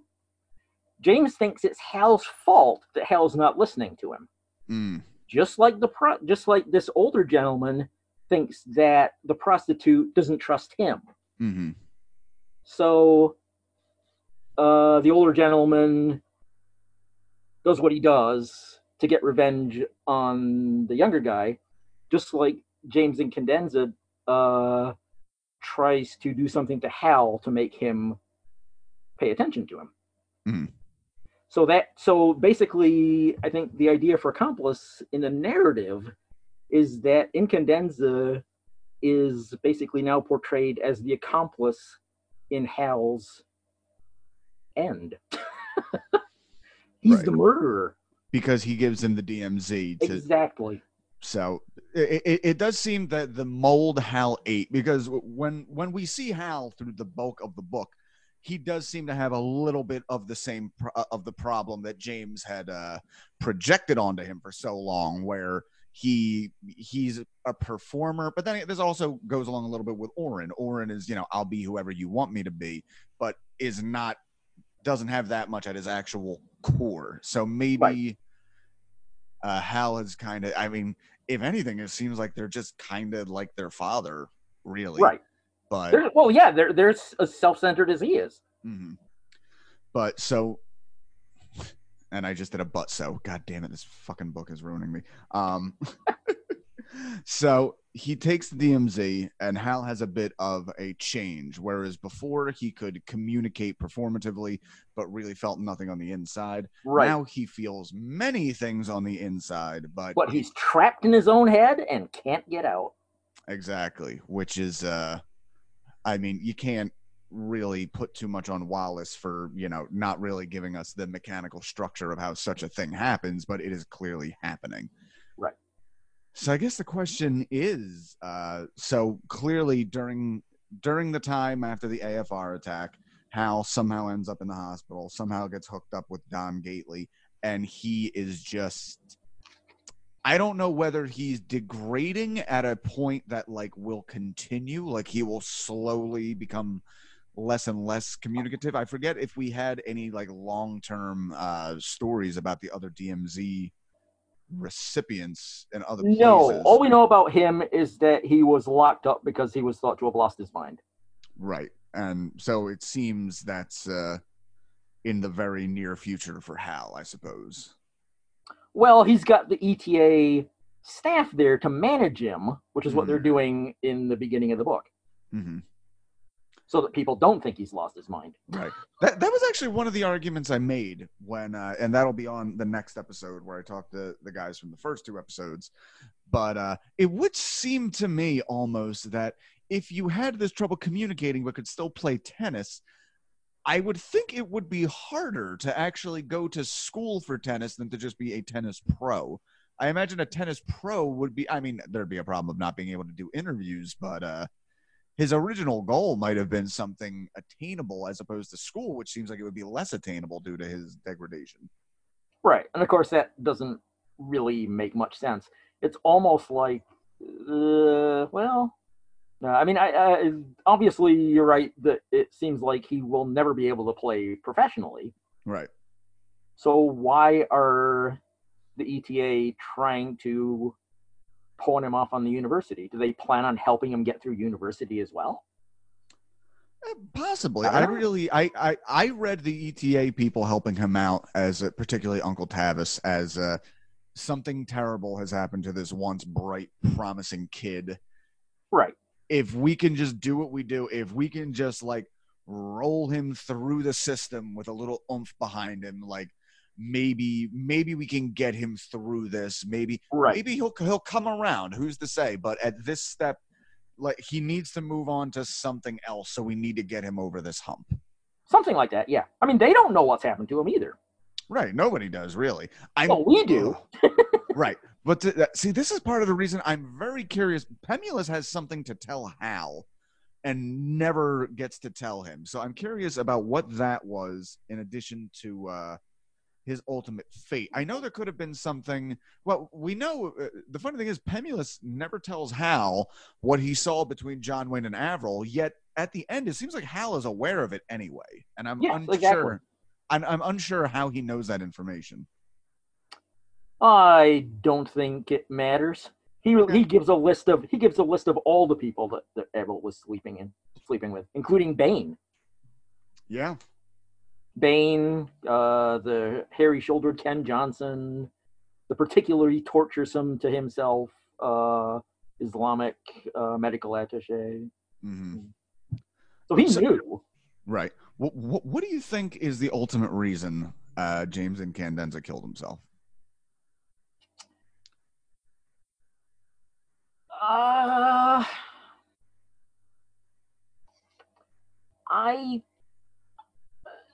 There are probably several reasons in the narrative.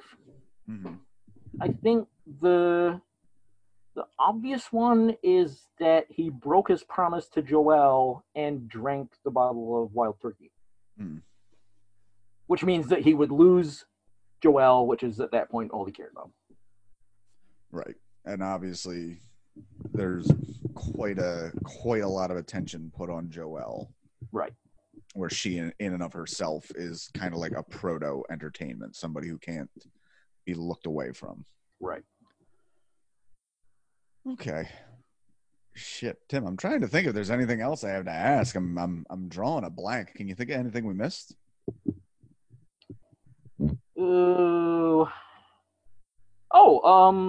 Just the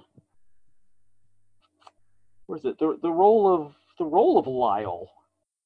So Lyle's described as basically the Buddha. Right. His appearance is like the Buddha. He practices Buddhist meditation. So the reason that we never got to this either. The reason that he's stuck in this state is that the Eastern religions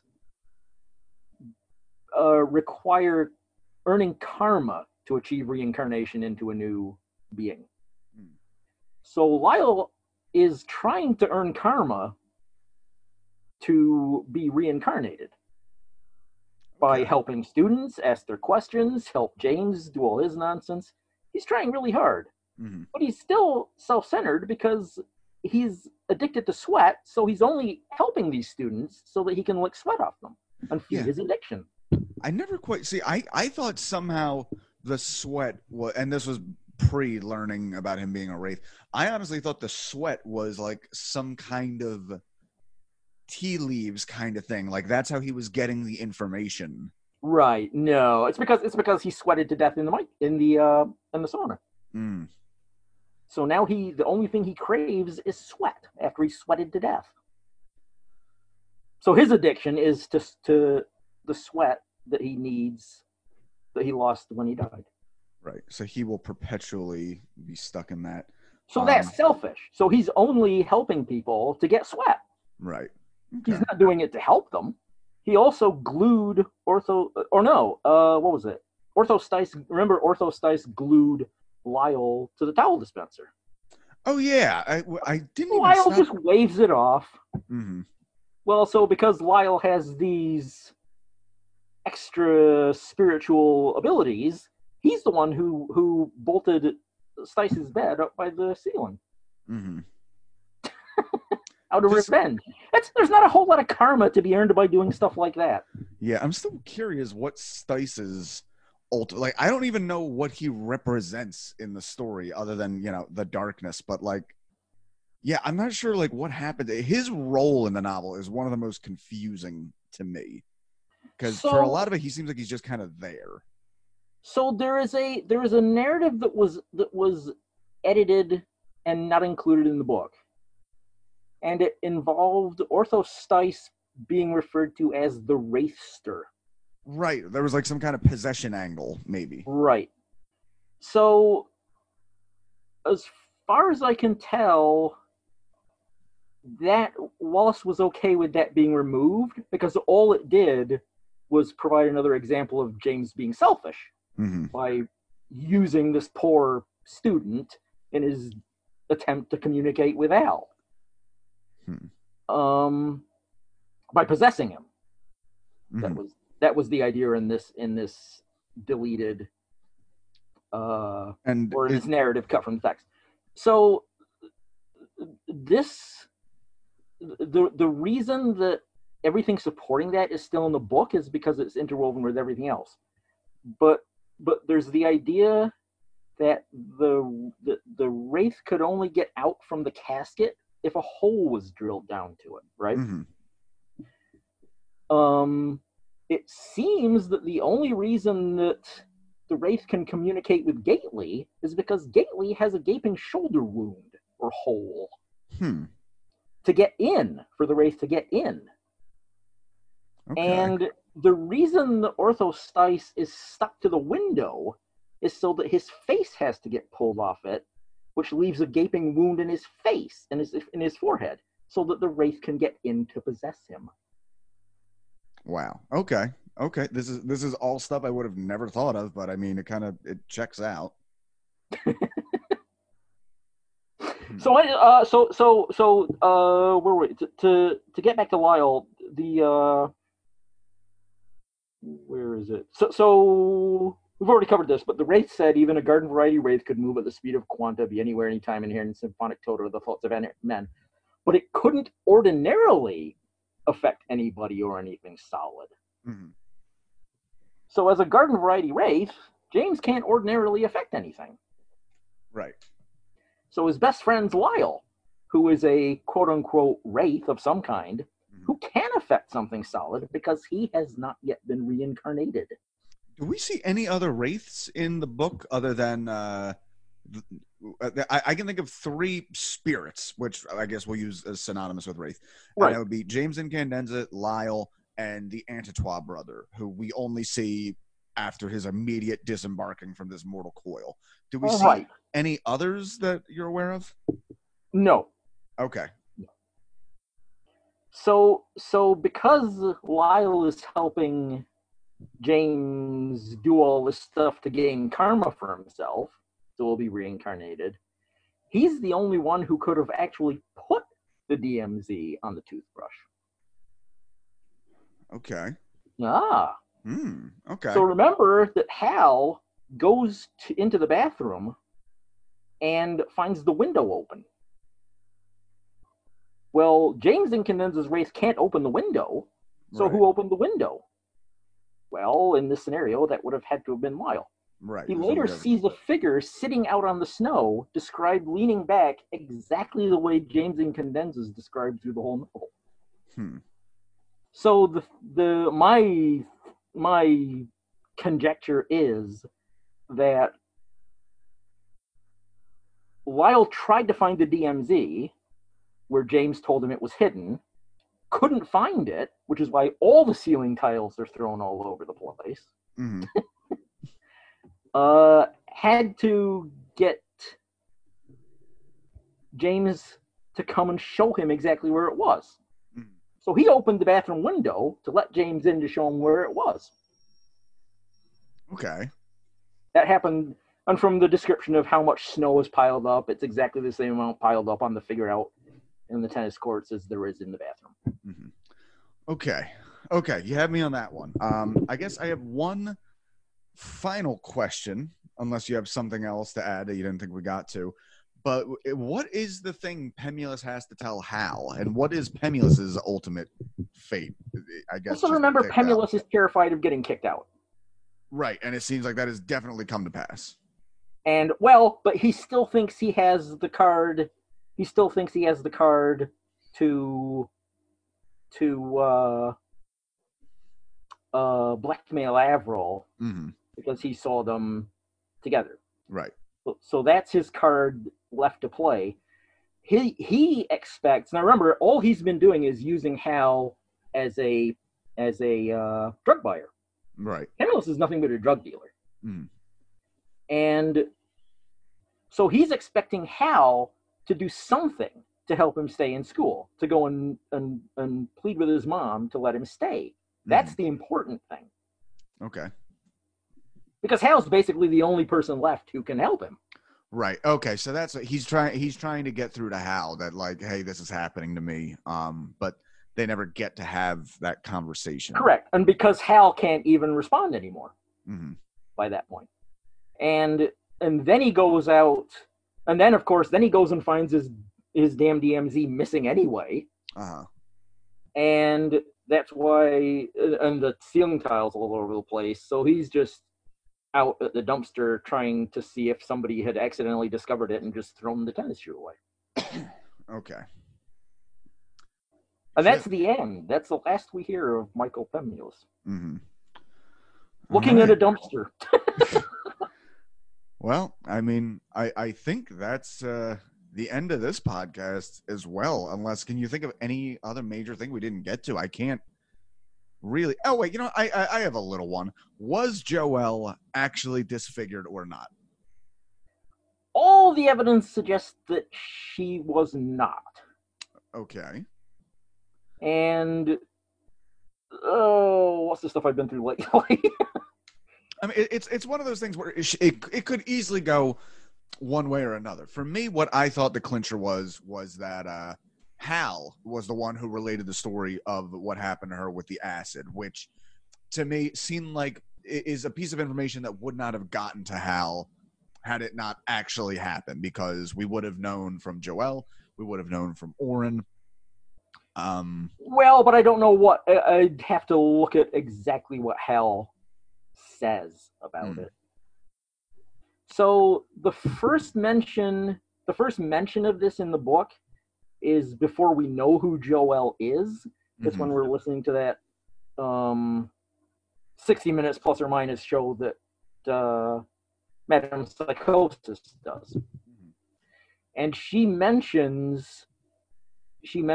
going through the IHIJ booklet about things that they can help you hide hidden.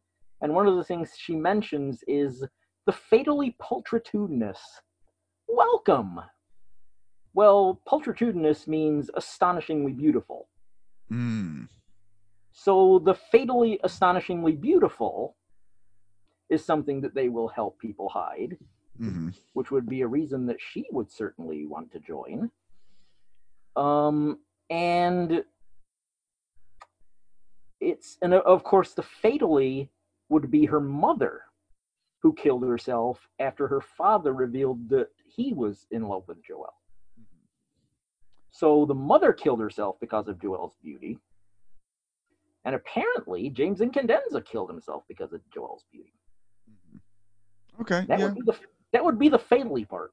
That would check out. And like I said, it does refer back to one of my favorite things. It alludes to a work of Vonnegut. I believe it was in Deadeye Dick or Mother Night, where there is the character who appears in several of his books who is like mind-blowingly beautiful, but to her own annoyance, to where she actually says, like, should I drop dead and go to heaven, I want to ask God what he wrote on my face that people would not look away. Like somebody who was just annoyed by their beauty this entire time. They don't go to this level, but again, just that does exist somewhere in the literal literature. Okay, pantheon. sure, yeah.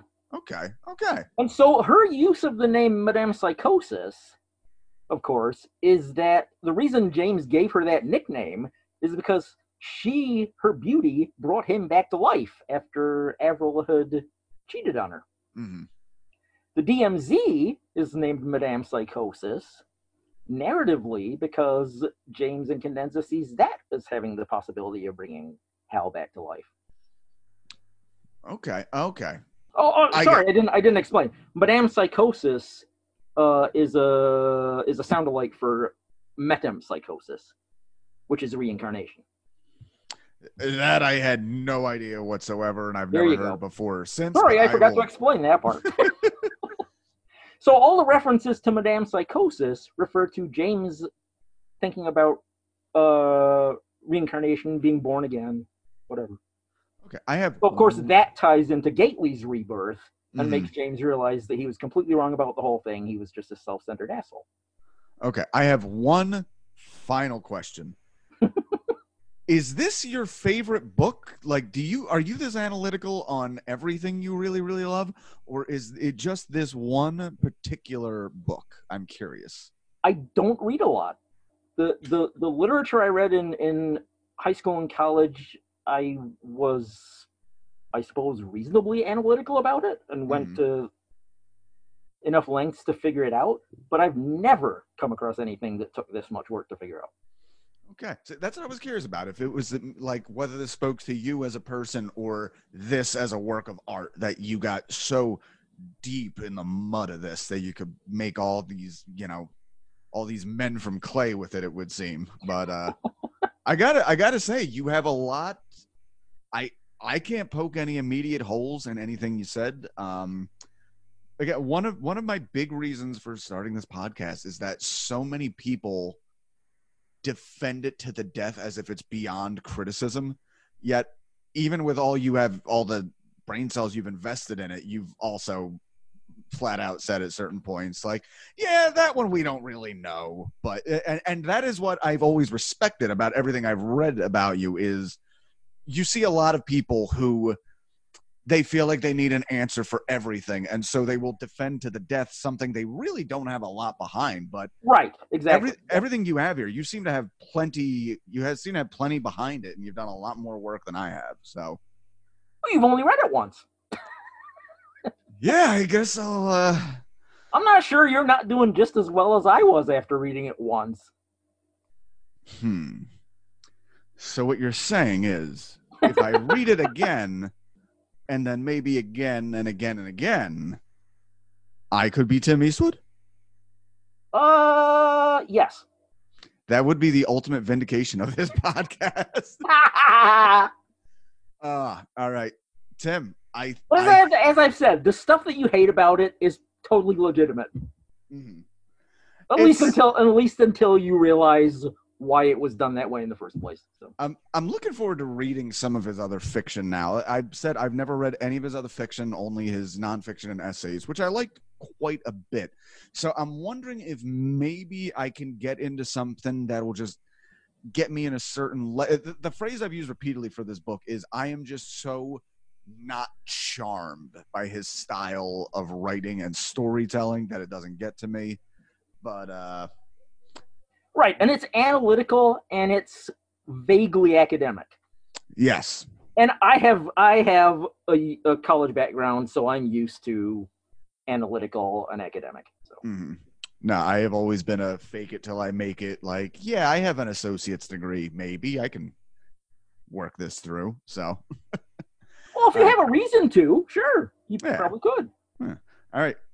Tim, I think that is our episode. Thank you so much for giving us your time and, again, dealing with some of these technical difficulties. Let us know anything you want us to find. Where can we find you? Anything you're working on? I know I'm on the Facebook Wallace site under my name. I'm on Reddit under something with time in it. Oh, that's you. That was you. I had no idea that was you all this time. Do you know the username? I have it auto-filled, so I never type it in. It is a high time. That's all it. One word, and the time is THYME. Yeah, that's it. Okay. Oh, I've been talking to you longer than I even realized. What's your username on there? Well, I finally. Or to say, but. No. I finally consolidated to just my name, but before I was posting under the name Diamond Joe Quim. Yeah. Yeah. I don't remember responding to that much. I didn't post in there much aside from I would get in arguments with a lot of people like hate posting under my links for the podcast. So that I saw some of those and I just stopped wasting my time with them.